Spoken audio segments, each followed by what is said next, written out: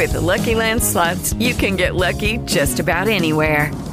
This is your captain speaking. We've got clear runway and the weather's fine, but we're just going to circle up here a while and get lucky. No, nothing like that. It's just these cash prizes add up quick. So I suggest you sit back, keep your tray table upright, and start getting lucky. Play for free at LuckyLandSlots.com. Are you feeling lucky? No purchase necessary. Void where prohibited by law. 18 plus terms and conditions apply. See website for details.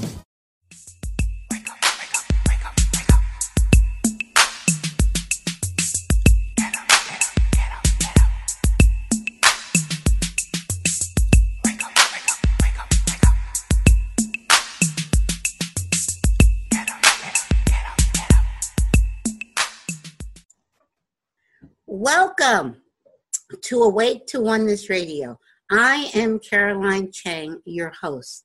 The mission of Awake to Oneness Radio is to inspire the world to awaken to the universal truth of oneness. Science is now teaching us that all life is energy, and that energy is interconnected and interdependent.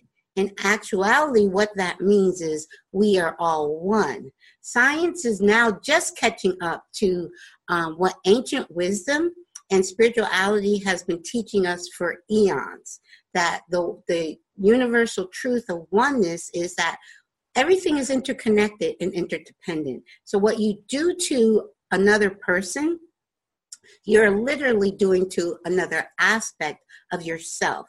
And when mankind awakens to the truth of oneness, there will be peace on earth. Today's show topic is Sufism for Everyday Life with Stewart. Stewart, and I forgot to ask how you pronounce it. Bitkoff, Stewart Bitkoff. I thought so. With Stewart Bitkoff. I am just finding out now that Stewart also lives here in the Poconos. Welcome, neighbor. Hey. To Awake. Small world. Yes. Small world. It is a small world, and you're my first guest. I've done about 145 shows, and you are my first guest from the Poconos. So I am very, very happy to have you here on the show. Another Poconoian.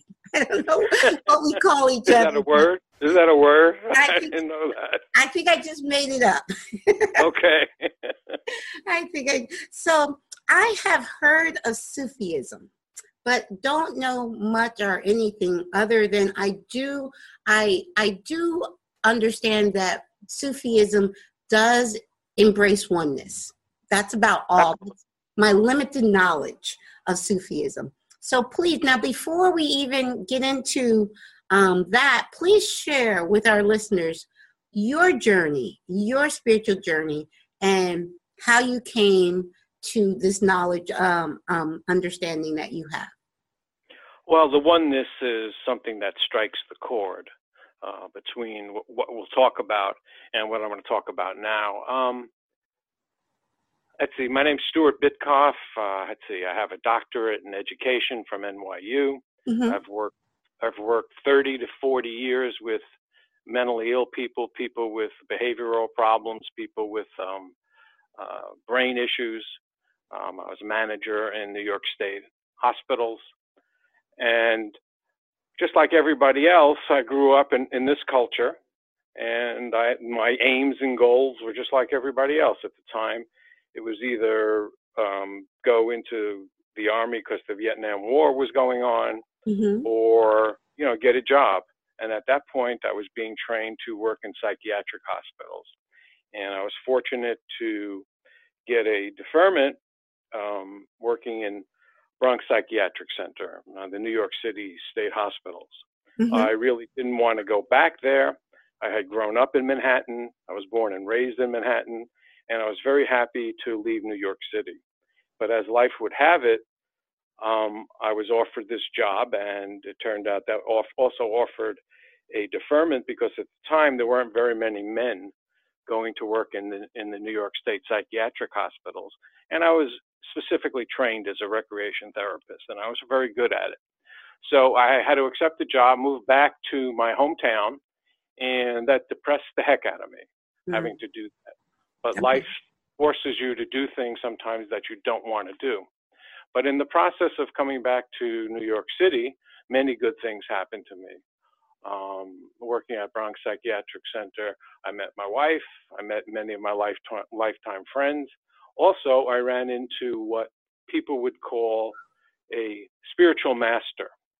He worked in the hospital. He was a psychiatrist who was from Pakistan. Okay. He dressed just like anybody else. If you saw him on the street, you wouldn't know him. He dressed like any doctor, suit, tie, and he spoke perfect English because he was schooled in England.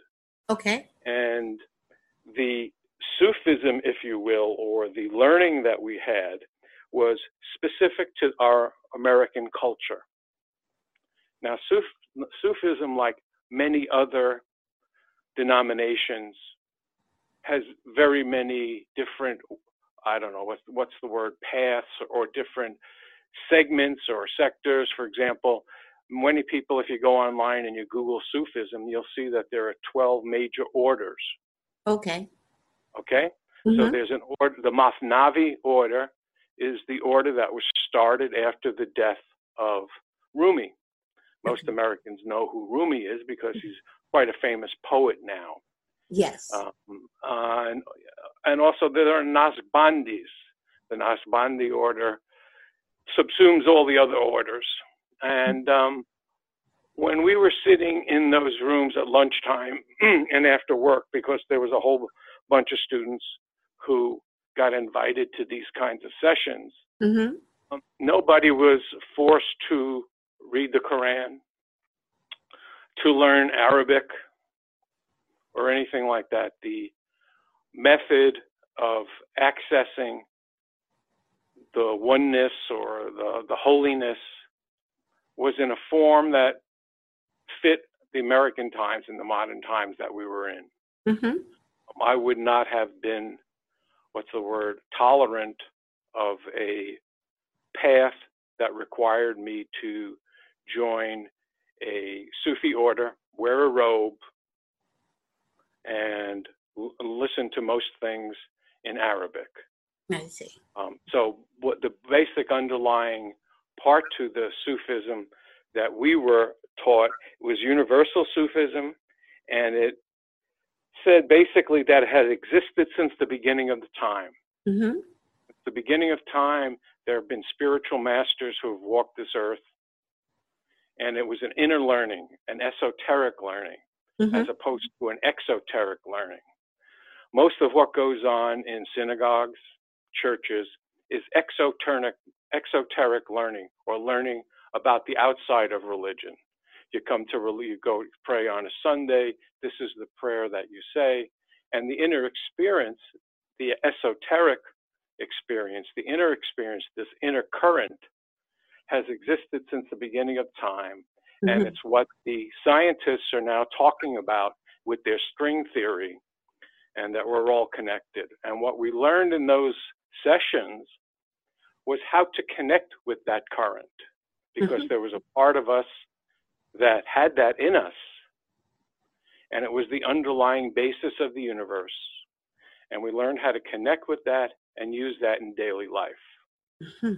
And that was, in essence, a mystical school, if you will, because that's what you do in a mystical school.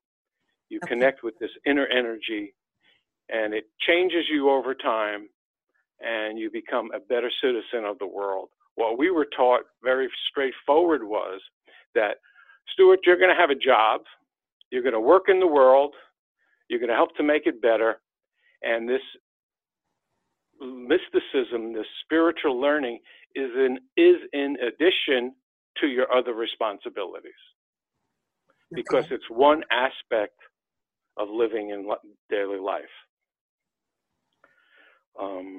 And during the course of all of this, I found out that I had a capacity to write books, spiritual books. So if you go online and you Google my name, Bitkoff, and you go to Amazon, you'll see, 7, 8 different books that I've written over the years. And part of my mission, I guess, is to provide information to people. And that's why I look to go on shows like yours. Well, I love you mentioned Rumi, and I have a quote. One of my favorite quotes is a Rumi quote: "Is you're not a drop in the ocean, you are the ocean in the drop." That's the holographic aspect. So we're not a part of. We're not just a little tiny piece of God. All that is, because my term for God is all that is. And Okay. we're not a piece of all that is. We're a holographic aspect, meaning all of God is within each of us, the entirety. And so, and you were talking about the inner spirituality, which that is what I resonate with, is the inner. I was raised, I went to Catholic school. So I had to go to religion every day when I was in school as a youngster, and it didn't resonate with me. The exterior, the dogma of religion never resonated with me, even though I went to Catholic school. I was very active at one time in when I moved here to the Poconos in the late 90s, or I moved here in the early 90s, but in the late 90s, I got very active in a local church. And I enjoyed the fellowship, but the dogma still never resonated with me. And then I really had at one point had to come to terms with really searching more so metaphysically, spiritually, for what really resonated with me. And what resonates with me, I don't claim to be of any one religion, because the oneness truly resonates with me. And oneness for me is not, someone asked me one time when I first started my show, what is this oneness? Is it a new religion? For me, oneness is the opposite of a religion. Oneness for me includes any and everybody, no matter what your belief is, you are a part of the oneness. So sometimes religion, just by the name, Christian, Hindu, Muslim, sometimes just the names are labels that separate us when we are all literally one. And it's like you said, the inner world is really, I believe, for me, and I say on this show, I share what resonates as true for me, but I inspire others to go within and live what resonates as true for them. What resonates as true for me is the outer world is an illusion that is being projected from within me. So when I want to change what's on the outside, I have to first change the inside. So, well, yeah, I agree with much of what you said. Basically, we were taught to respect everybody's religion.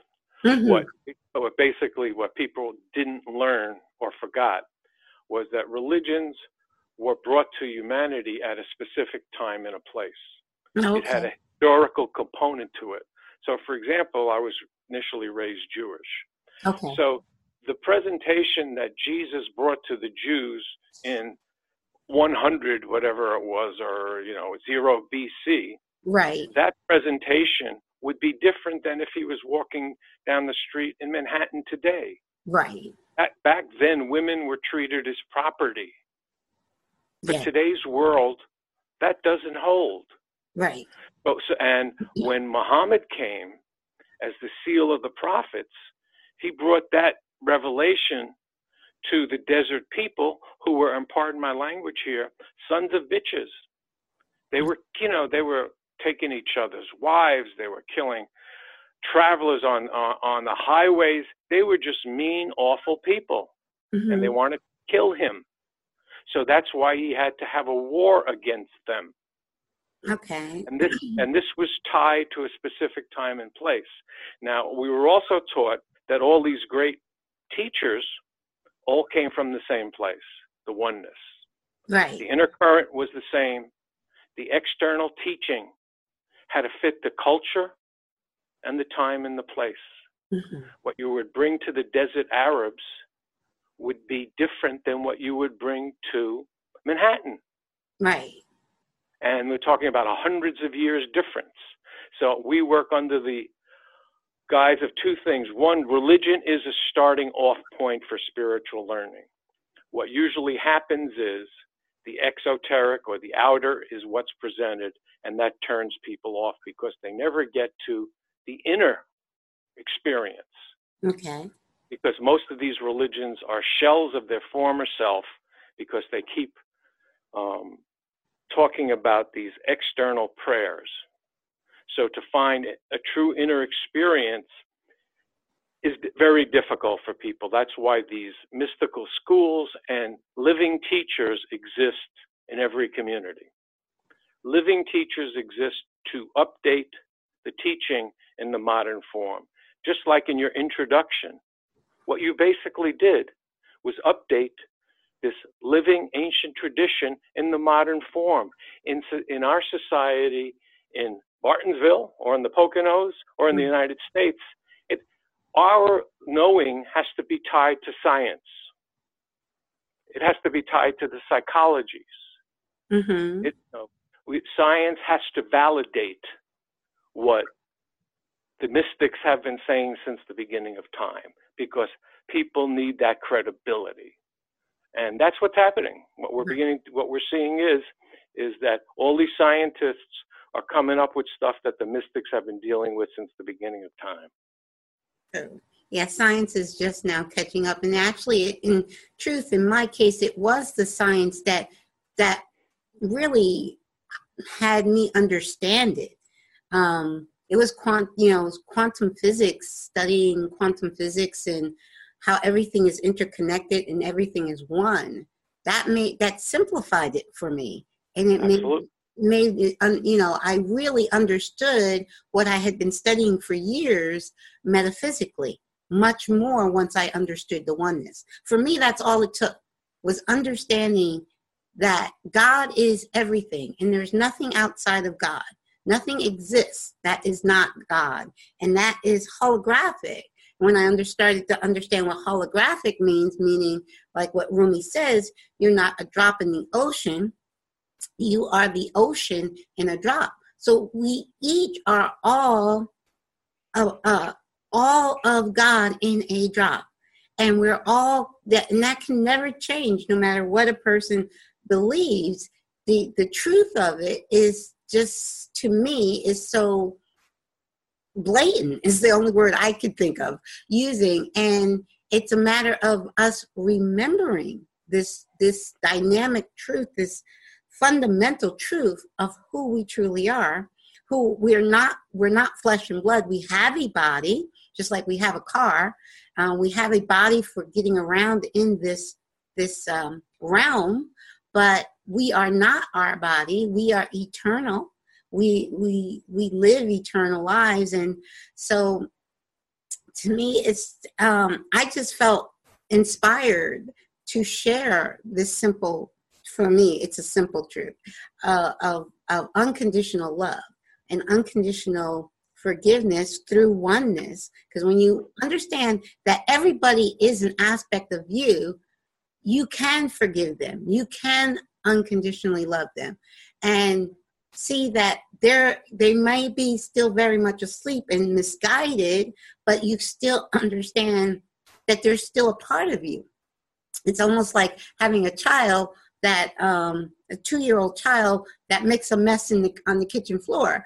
I mean, you're gonna oh no, don't do that, and clean up the mess, but you're not gonna hate that child. You're not gonna want to kill that child. You're gonna just have unconditional love for that child. And when we look at everybody in the world as that 2-year-old child and as a part of us, we have unconditional love, and we want to share in love, to help inspire them. Because I believe awakening comes from within. It's you can read as many books as you want. You can go to services. You could pray. All these things are good. But true awakening comes from within a person, and they have to do that internal work. And it's going to be different with everyone, I believe. Yeah, well, what the Sufis talk about, or what we talk about, is right time, right place, right people. There has to be coming together of all of these elements. I mean, just from a chemical standpoint, everybody who walks this planet has the same chemicals in them. We have the same chemicals that are in the asteroids that go around in the universe. So chemically, we have so many similarities. I mean, I'm sure there are differences, you know, between asteroids and people, but we have the same, you know, we're made of stardust, if you will. And so we're all connected on so many ways. Now, are there people who, you see, it's a touchy thing, kind of a thing here. You know, nobody's telling us, you know, Jesus, I guess one of his teachings was if somebody slapped you, you would turn the other cheek and let them slap you back. There's different ways of looking at that. And I was raised in New York City, on the streets of New York City. Okay? That teaching doesn't apply for me in that set of circumstances. Because I was younger, somebody hit me, I would hit them back.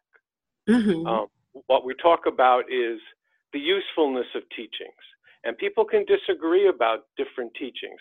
Now, during the course of the learning in the spiritual schools, I read all the texts. I read the Old Testament, New Testament, the Zoroaster thing, the Mormon thing, and I read the Quran. I must have read the Quran 20 times. Okay, at least 20 times. And when you read the Quran, now once again, I'm raised Jewish. When you read the Quran, if it's making 1,000 points, there were only 7 or 8 that I personally would disagree with. That means that there were 992 I agreed with. So I said to myself, why are people fighting over these other things? Okay? They were looking for ways. See, I look at religion as just a way for people to start a fight. Just look as the way that they look at real estate, they look at oil, they look at somebody insulted me. And that's what's going on in the world. People are using whatever they can to take from each other. Now, what the spiritual learning taught us was that once you connect with this other force, I mean, we're talking about, like, if people have ever been in love, it's one thing to listen to all of these love songs. It's one thing to read love poetry. It's beautiful. It's wonderful to read Rumi's poetry. It's another thing to have the connection with what we call the light. That's another term for what we call God, the light. Once you've connected with the light and been taken to that other place, you realize you're more than what you are here. And what all of these people are doing is they're lowering the standard, if you will. You know, every person has a higher soul and a lower soul. They're caught up in the lower soul. The lower soul wants what it wants for itself. The higher soul knows what it needs because it can connect with this life force, with this interconnection. And we every day, every moment, we make a decision about what we choose to do. The spiritually conscious person, what they do in the moment is they make the highest possible choice for themselves. What we were taught is, as you mentioned, we're pure consciousness on many levels. And when we're at work, so if I'm walking down the street and somebody bully comes up and hits me in the face, what Jesus was basically saying is, look, Stu, you have a choice here. You can go with your lower self, which would tell you to defend yourself and hit them back, because an eye for an eye and a tooth for a tooth. Or you could go with your higher soul and walk away or do something else. So sometimes you have to fight back, but most of the time you can figure out another way out of it. But every moment is an opportunity either to reach higher or to give into our baser nature. And we see this at work every day. We see people cutthroating each other. We see all of this. And what spiritual teaching is intended to do is to make people's lives better, and it's intended to be in the world and to be very practical. Right. Okay? Mm-hmm. Mm-hmm. And Well, I think from what you said, like I use the term higher self and lower self, which is the right, same. And same thing. for me, Same. the lower self is usually the ego mind, or sometimes I even call it the monkey mind. And Right. the higher self is the all-knowing, your soul, your higher self that knows all and knows exactly why you're here, exactly your purpose for being. And like you said, in every situation, you have that choice in every now moment. And I think it's from the eye for the eye, tooth for the tooth. I believe was Old Testament, and then there was the other saying in the Bible of turn the other cheek. And I'm not sure if that was probably more New Testament, Jesus. But so you do have that. I mean, it's, I believe that everything that's happening is happening from within. So if something does happen on the outside, you have that choice to go higher. And you have that in every now moment. And me personally, I would, because I actually, nobody physically hit me, but I was on a grocery line in the store, and a lady just started here in the Poconos, in Walmart, in Mount Pocono. Right. The lady behind me thought I was moving too slow. And because I was moving, she just started a complete stranger started cursing me out. I was shocked because this person doesn't know me. And I just looked at her, and even the cashier looked at her. Yeah, we both didn't say anything, but after the lady, the cashier finished checking me out, I just turned around to the lady and said, "You have a blessed day." So even after she cursed me out, a complete stranger, I kept my composure. And then, had a few minutes to know how to respond from a higher place, and told her to have a blessed day. So I know that kind of probably, that just kind of shook her in a sense, because when someone's coming at you, they expect you to come back at them. And when you don't bring that same energy that they brought, and you actually turn that energy around and bless them, they're taken off guard. And they're like, they have to figure out how, they have to kind of think, well, why did I just do that? Why did I just curse at that person I don't even know? Then they realize it's all coming from within them. They might be having a bad day, and they're taking it out on a complete stranger. You know what I'm saying? That's right. You took the higher road, and she at some point realized that. Yes. Which was beautiful. Yes. So that's and you're right. It is a practice. Spirituality is something that, as we expect in the modern day that we're living in, it's something we do have to think about every moment, and because we don't really control what comes at us, but we can control how we respond to it.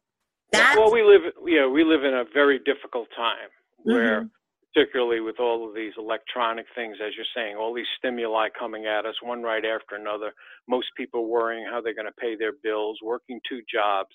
I mean, I remember, like I said, I grew up in New York. I worked in New York City, and so many single moms, if you will. Yes. Working 2 jobs, running home to get their kids because their mother's babysitting.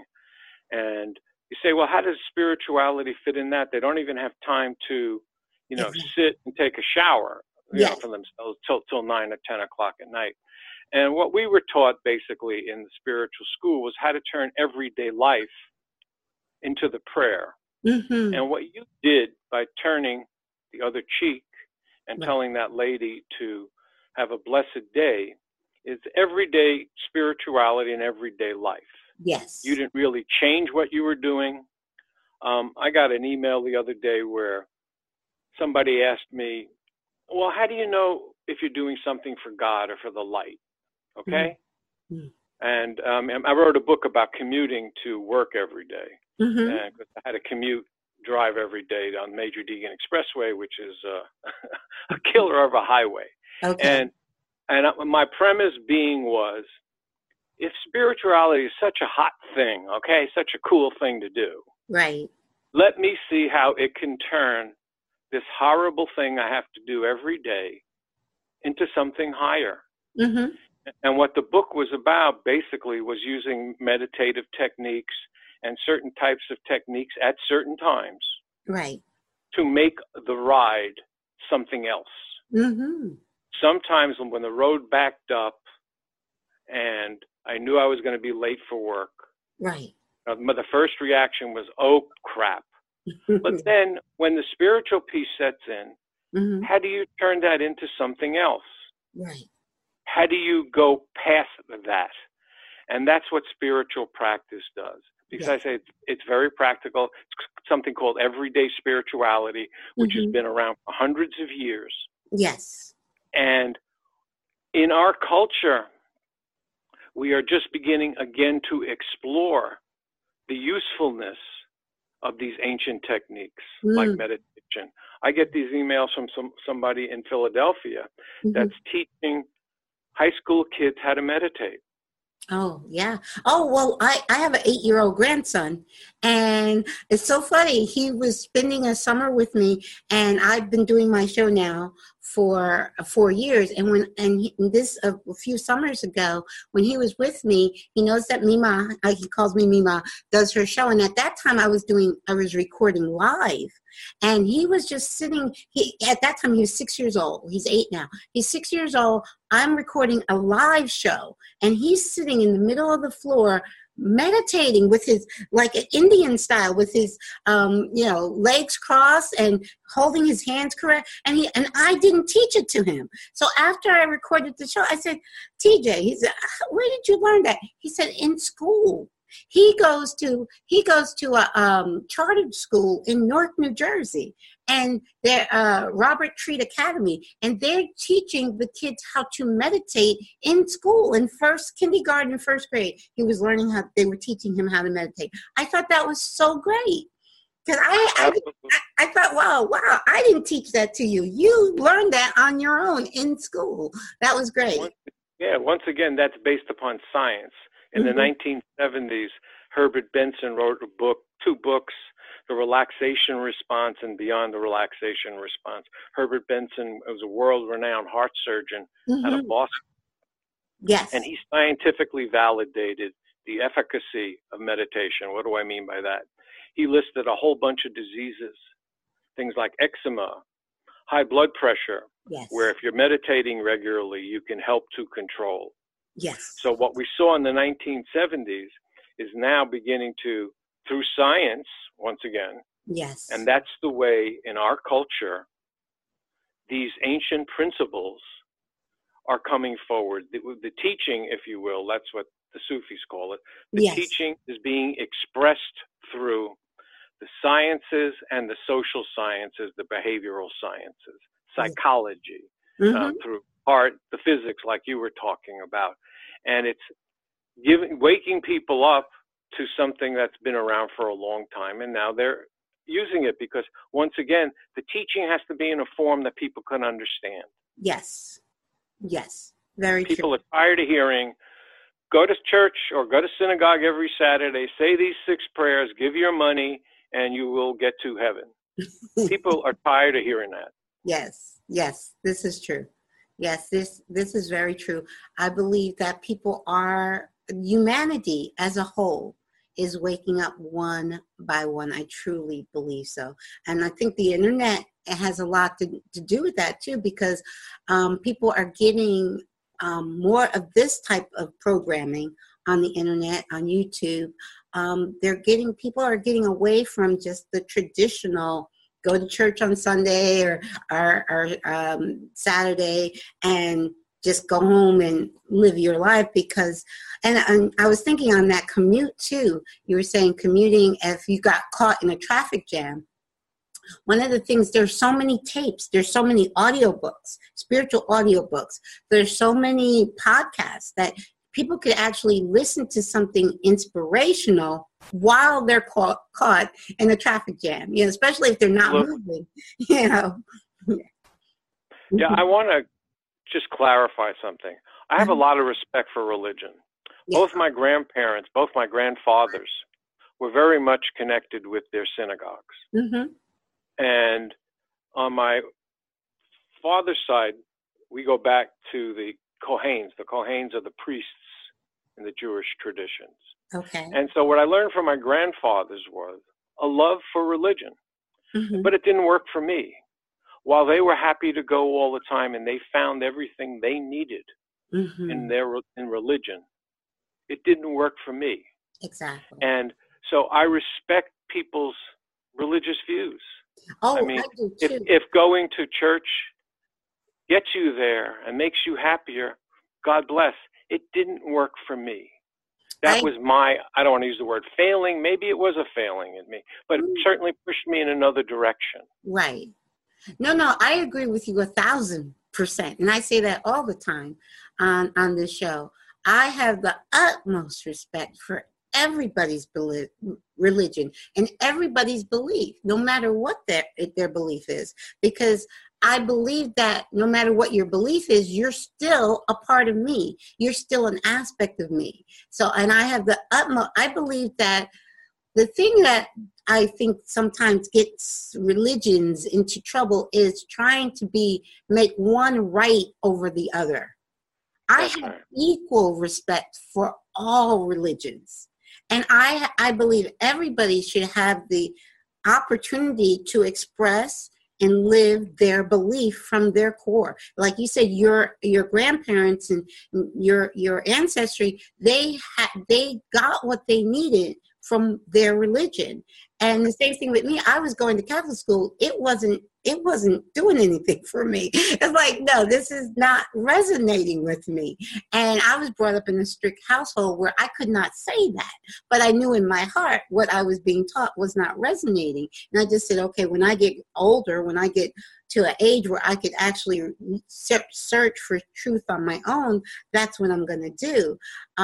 But yes, it's following a person really going more a heart-centered, living a heart-centered life than your head, which I call the monkey mind or the egoic mind. That is where I believe that I don't know if you ever heard of heart math, but What's it called? Heart math? Heart math, yes, heart math. No. Okay. I've never heard that term. It is an organization that has proven scientifically, and I love that everything I talk about does have a scientific, goes back to the science. It originates spiritually, but then it goes back to the science. Scientifically, it has been proven that the heart is much more intelligent than the brain. And so this has been, you got to check it, Google heart math. And I've had the co-founder of Heart Math as a guest on the show. But it's much more, not just a little bit more. Your heart has a brain in it, and the heart is far more intelligent than the brain. So it's if you the Sufis consider the heart the center of the soul or the spirit. Yes. That's the part that takes us from world to world. Yes.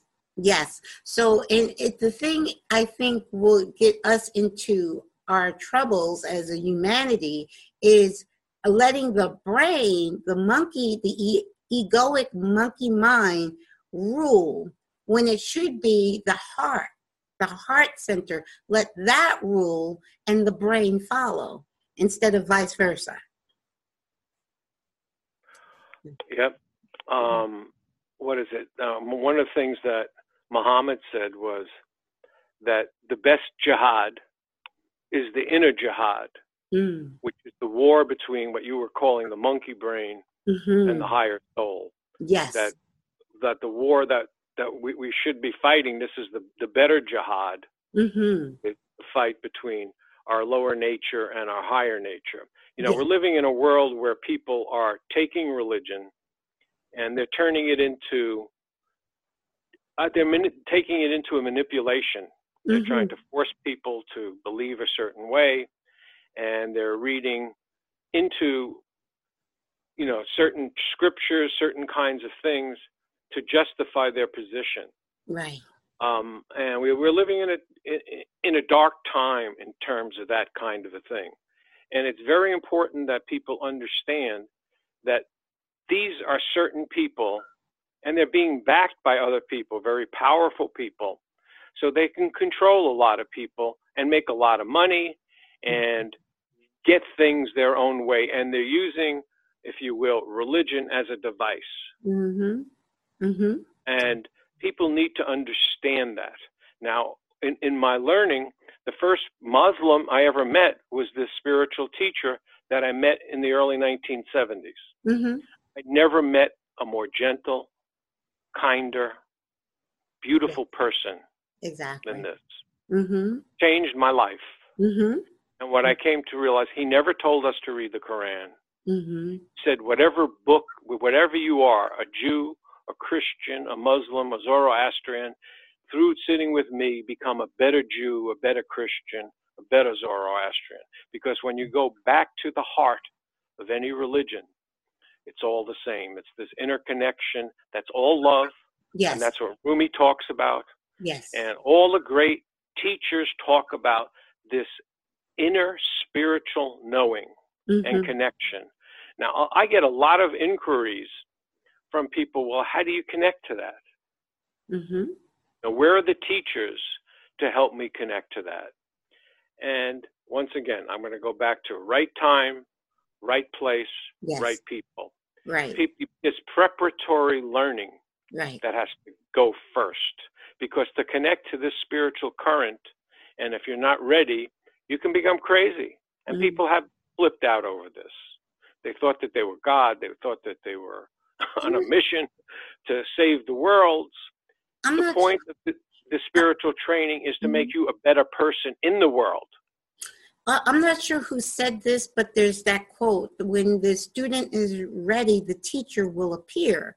I'm not sure. I know that's a quote from someone famous, and I'm not sure who I'm quoting. Yeah, that's a quote that we use in our kind of a thing, too. I think that's many traditions. And what that's basically saying is that, look, there's preparatory learning, and you could be a good person. Just be a good person. All the religions teach this. Yes. And if you don't like religion, all social service agencies teach how to be a good person. You help your neighbor when they fall down. Right. If it's raining and you got an umbrella, you offer to share it with somebody. Just a smile. Sometimes just a smile. Just what they call simple acts of kindness in every now moment. We know how to be kind and loving to our fellow human being, and it's just those simple acts of kindness in every now moment. And I think that's really how you start, and in following what's in the heart. A lot of times we don't follow what's in our heart. We allow our mind to talk us out of following what's in our heart. That's right. That's yes. right. In America, we're living through a difficult time now. There's a polarization going on. I mean, there's always been a polarization going on as far as I can remember. Yes. And people are worried. People are fearful. And there's something that'll help us get past our fear. And we're talking about that now. Yes. It's this connection. And we're talking about, well, how do you do it? You do it one person at a time. You do it one moment at a time. Yes. If you don't like what's going on in your community, you don't like what's going on in Washington, D.C., each of us has different skills. Yes. If you can write a letter to your congressman, make a phone call, yes, have somebody who you back, who you think will do a better job, that's how we make the world better. Right. By taking personal action. Yes. Right now. Yep. One person at a time. Yes. And I always say, because I get those questions too about how do I, and a lot of times it's just quieting that mind and going within and asking those same questions. Ask within, how do I, how. Make a better world. Yeah. Right. And I think when we quiet our mind and really listen, because our higher self is always trying to connect with us, always to the lower self. It's always there. It's always Yes. there. It's just covered over by living in the world and the day-to-day Exactly. consciousness. Exactly. There's one other example I'd like to give because I think it's to the point. Many people have to work 2 jobs. Mm-hmm. In our family, we had to work 3 jobs. I worked 2. My wife worked 1. Mm-hmm. And you say to yourself, Stu, well, what kind of action are you talking about? Taking political, personal action? Man, I barely got enough time. I'm commuting. I was commuting at the time, commuting 6 days a week, working 2 jobs. How do you have action time to make this world a better place? Right. Well, you know, when my teacher first told me what to do, he said, Stu, get up early on Saturday morning. Make a nice breakfast for everybody in the family. Mm-hmm. Okay? Yes. I said, what are you talking about? How's that's going to change things? He says, for that moment in time, it'll change things because you're doing this for the higher purpose. Yes. Your intention is to make a better world. Your children will be happier. Your wife will be happier. And you'll be happier. Mm-hmm. And so how is that a spiritual teaching? Well, it is a spiritual teaching because you're doing something for somebody else with the intention of creating a higher vibration, if you will, Right. a higher energy. Yes. And you don't have to change the working the 2 jobs. Yeah, it fits in. It's called, once again, I'm going back to this everyday spirituality. And that was the focus of the first school that I was in, the first school. Later on, I was sent on to the second spiritual school, which was a little bit different. But for the people who are listening to this, and particularly in America, right, where we live, how do we make the world better, particularly with what's going on in Washington? I mean, they can't even pass a budget down there. I mean, come on. You know, but Trump is doing X, Y, and Z. I mean, I worked for the state of New York for 30 years. I was furloughed, but if I didn't show up for work, I got fired. If I didn't do my job, I got fired. What's going on in America that the president of the United States isn't doing his job because he's not letting the country, you know, the government run? I'm not saying what we should do or what we shouldn't do. I'm just pointing out we live in difficult times. Right. And there's a tool that most of us have forgotten to use. It's this tool of spirituality. Mm-hmm. Yes. And it made me think about when you were saying that your teacher said to make breakfast for your family on a Saturday morning. Right. What it brings to me, the analogy that came to my mind is a drop in a pond. How you drop a little drop of water, just one drop in a pond, and you watch how that ripple reaches all, that ripple is going to affect that entire pond, that entire lake. That is what we are. We don't realize that just that drop, like you said, just a drop of intention affects, because we truly are literally connected. And so if you have one drop of good intention, that drop is going to ripple out to the universe, not just the world. That drop is going to ripple out first to your community, then to your state, then to your country, then to the world, and then to the universe. That is how powerful we truly are. We don't know how powerful we are, but we are. Most of us have forgotten and don't remember that we are that drop in that pond that ripples out to the entire universe. I'm thinking of a quote from the book that I wrote about the commuting. It was called A Commuter's Guide to Enlightenment. And if you ever wondered about the interrelatedness of man, consider the effect of one stalled car on the expressway in New York City during rush hour. Okay. Where thousands of cars are backed up. Right. So they're waiting to pick up the people who have daycare centers are waiting for those people to come pick them up. Exactly. The kids are all worried where they are. The people in their homes who are cooking the dinner are wondering where they are. The ripple effect just goes on and on and on. Exactly. And it became so clear to me watching the effect of one flat tire, if you will. Yes. On the expressway at 5 o'clock. Yes, very true, very true. And say if you're in the car behind that car that is backing everything up, and you can actually get out your car and help that guy put the car in neutral and maybe move that car out the way. That's right. That one little thing, just helping this guy get his car out the way so other cars can pass, that's gonna, so it's every kind act we do. There's no such thing as a small kind act. Every intention for goodness and every kind act is affecting the entire planet. We're all each that powerful. Yes.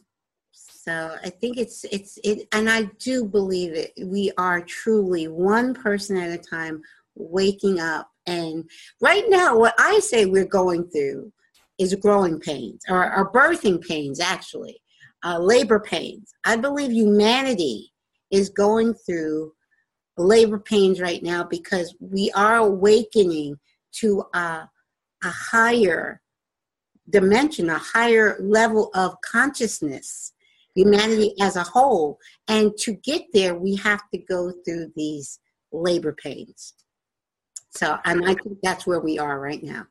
One teacher expressed it was that we were moving from the age of authoritarianism or administrative control to the age of individual control, where the individual realizes their own potential.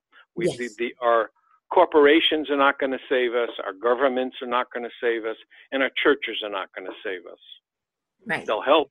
Right. All of those will help, but they're not going to do it. It's coming down to individual people taking individual action.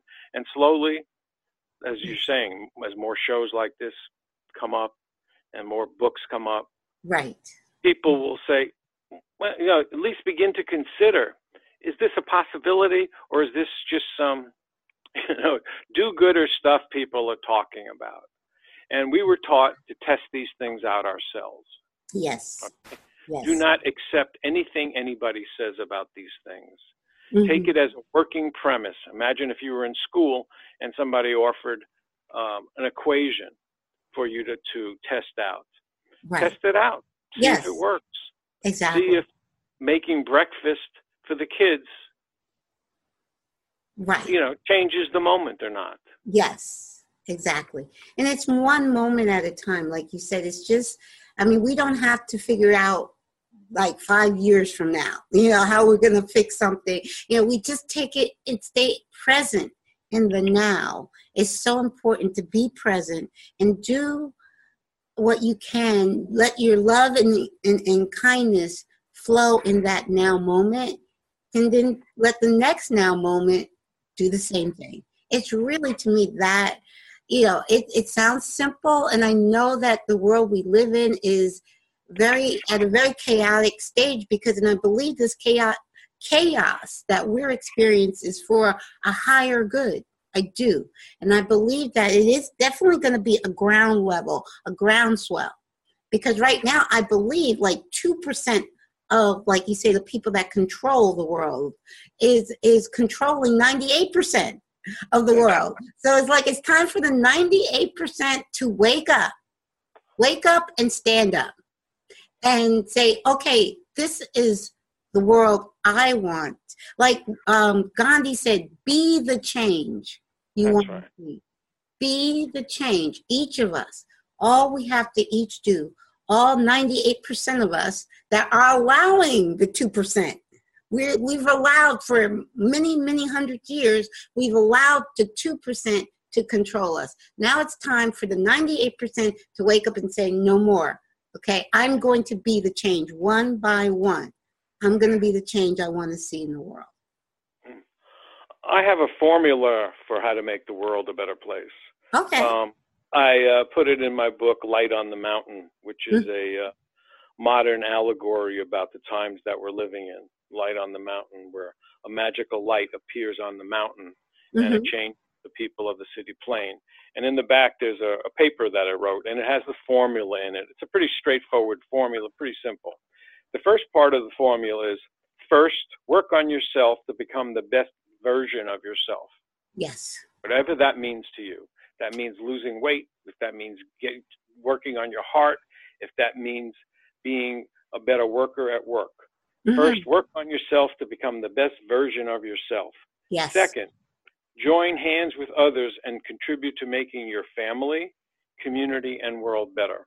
I talked a lot about the busy family person, right. But you can join hands with the people in your family to make your family better. And if you live in a dysfunctional family, you can make Friday night better, okay? One night or 1 hour better. So the first part is work on yourself. The second part is join hands with others to contribute to make your family, community, and world better, but because some people really know how to make the world better. They're very good at this. Yes. And then last, and we have been talking about this throughout the show, in each thought, each action, reach higher. Seek to take the high road, expressing the highest part of yourself in that moment. Yes. Because I can remember at work so many times where someone backstabbed somebody or did something to them, or like you talked about the situation in Walmart. Yes. And take that moment to reach for the highest part of yourself. Yes. So the first step is the work. First, work on yourself. Yes. Second, join hands with the others in your community and your family to make the world better. And third is, in each moment, take the high road. Right. Very good. And that's how we make the world better. Yes. And it's so true what you say. It has to start with yourself. It's so true. We can't give what we don't have. Meaning we have to have it in ourselves to give it to the world. So we have to first start within. We have to go within and do like whatever we feel needs to be changed within us. And it's not what the outer world tells you need to change. It's what you in your heart feel you need to change and work on. So you work on yourself, and then your family, then the community, then the county, the state, and the world. And then use each moment, because that's all we have, actually. Yes, in truth. I mean, Sufis talk about the divine plan being expressed in each moment. Moment, yes, you have the opportunity to create. Yes, each moment is each moment is our point of power and our point of creation. One of my favorite books is The Power of Now, Eckhart Tolle. And I read that book several times. And I remember when I first got that book and first read it, I couldn't understand it. I put it down. I read the first chapter, put it down, could not understand it because it was before my awakening to oneness. After I woke into the truth of oneness, I couldn't put the book down. I read it 3 or 4 times and couldn't put it down. But it's true. The now is our point. We can think about the past. We can dream about the future, but we live in the now. We live in each now moment. So that's where our true power lies, is in this now moment. Yes. Wow. This has been a great, and I still am so shocked that you live 15 minutes from me. You're right down the road. I have some dear friends in Bartonsville. So you're right down the street from me. Yeah, we're going to have to have coffee at some point. Just definitely. Definitely not in the winter. We'll wait till spring. That's right, absolutely. Pocono winters. Nobody leaves the house in the winter. Well, yeah, they don't know what we're talking about, but it's a sheet of ice outside my house. I'm looking at it now. I shoveled for about 2 hours already today. Yeah. And I had the guy plow twice, plus I was shoveling for 2 days. Yes, and it's still coming down. My neighbor helped me yesterday with his snow blower, and I still have, because yesterday it was snow, today it's ice. Like, I can't do a thing with it. I went out with the shovel, saw it was ice, I did just the front of the driveway, and that's it. I'm not, it'll melt. But please, Stewart, please share with our listeners, and I will have links to your books. Please share with our listeners how they can find your website and your blog and how they can follow you on the internet. Okay. The easiest way is just Google my name, Stewart, Stewart, Bitkoff, Bitkoff. That's B like boy, Itkoff. I'm on Facebook. Mm-hmm. Lots of people ask me questions on Facebook. I have a blog. It's stewartbitkoff.com. Mm-hmm. And a lot of stuff on that blog is free. The Facebook stuff is free. I've written many things. Okay. And I post them usually on Facebook almost daily. Okay. And it's all free. I don't expect any money for it. The books, there's links to my books Okay. on my blog, but also Amazon. Yes. You go on Amazon and you type in Bitkoff, Bitkoff, Stewart. There's 7 or 8 books. Okay. They're in Kindle version and they're in paperback. I've priced them very modestly so people could afford them. Okay.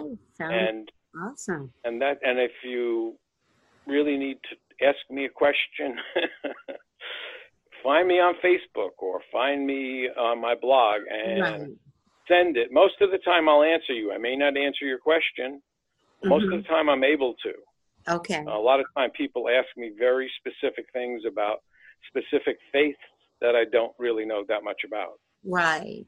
Yeah, me too. Like I said, I've heard of Sufism, and I know that Sufism encompasses oneness. But also I say oneness because people have asked me about oneness. Is this a religion? And I said, no. To me, oneness is the opposite of a religion because I have respect for all religions. I know more about probably the Christian religion because I went to Catholic school and I was brought up in a Christian household. But as far as the other religions, I don't know too much in detail about other religions. I have respect for them all because to me, it's not spiritualism and going within really is not about any one religion. And I think a lot of the problems that we do get into as a humanity is saying my religion is better or my religion is right, your religion is wrong. No, right. That's we say that about football teams, by the way, and baseball teams. Well, I have. Okay, my team is better than your team, or my father it makes more money than your father or your mother or whatever. People use religion. Yes. Things that are not intended to be used for. Exactly. Now, my team will always be the Eagles. But okay, well, you had a good year last year. Yeah. Oh, yeah, we did. I can't even believe we made it to the playoffs this year. And we made it to the playoffs. And I was thinking, when we made it to the playoffs, I was thinking, oh, we're going to do it again this year. It's like, Look, you guys on a good run. Put on a good run. I'm a lowly Giant fan, so I've been suffering for a while now. Well, here's the thing. I love it when the Eagles beat the Giants, and we do that all. Oh, yeah. I understand that. That's about the only thing we can do consistently. We can beat the Giants consistently. But see, you see how you're a Giants fan, I'm an Eagles fan, and I can laugh. I mean, I don't have to beat you up because you're a Giant. I can still love you, Well, yeah, people forget, people get fanatical about all kinds of things. Exactly. And one of them is religion. Yes. So stop it already, okay? Yeah. Yeah, that's the point. I love you even though you're a Giants fan. You can love me even though I'm an Eagles fan. A Christian and a Muslim can love each other. They don't have to change their faith. They can still love each other. Just like a Giant and Eagles fan can love each other. That's right. Yeah. Except when they're playing each other. And then when we're playing each other, we're going to beat you. That's all. That's right. That's what it comes down. I'll still love you. I'll still love you even while we're beating you. Well, this has been wonderful. And yes, we definitely, as soon as we get no snow on the ground, we will definitely have a cup of coffee down in Bartonsville where it's warmer. All right, and maybe we could do this again sometime, have another talk on Definitely. your show. I love this. This was wonderful. Thank you for having me on the show. I appreciate it. Oh, and thank you for being my guest. I so enjoyed this. Thank you so much. Okay, you have a great day. We're gonna say bye for now, but we're gonna keep in touch, definitely. Okay, and send me the link where this will be showing up. Yes, I will. I will definitely do that. This will be airing in about 2 weeks because I'm recording, but it will air in about 2 weeks. Okay. Thank you. All righty. All right. Bye.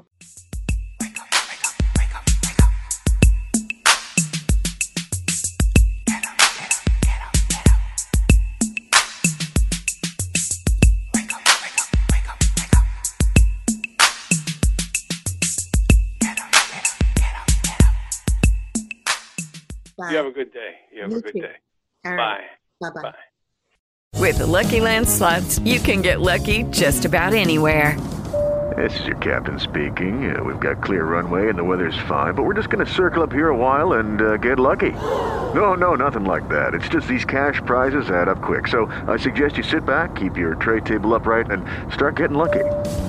Play for free at LuckyLandSlots.com. Are you feeling lucky? No purchase necessary. Void where prohibited by law. 18+ terms and conditions apply. See website for details.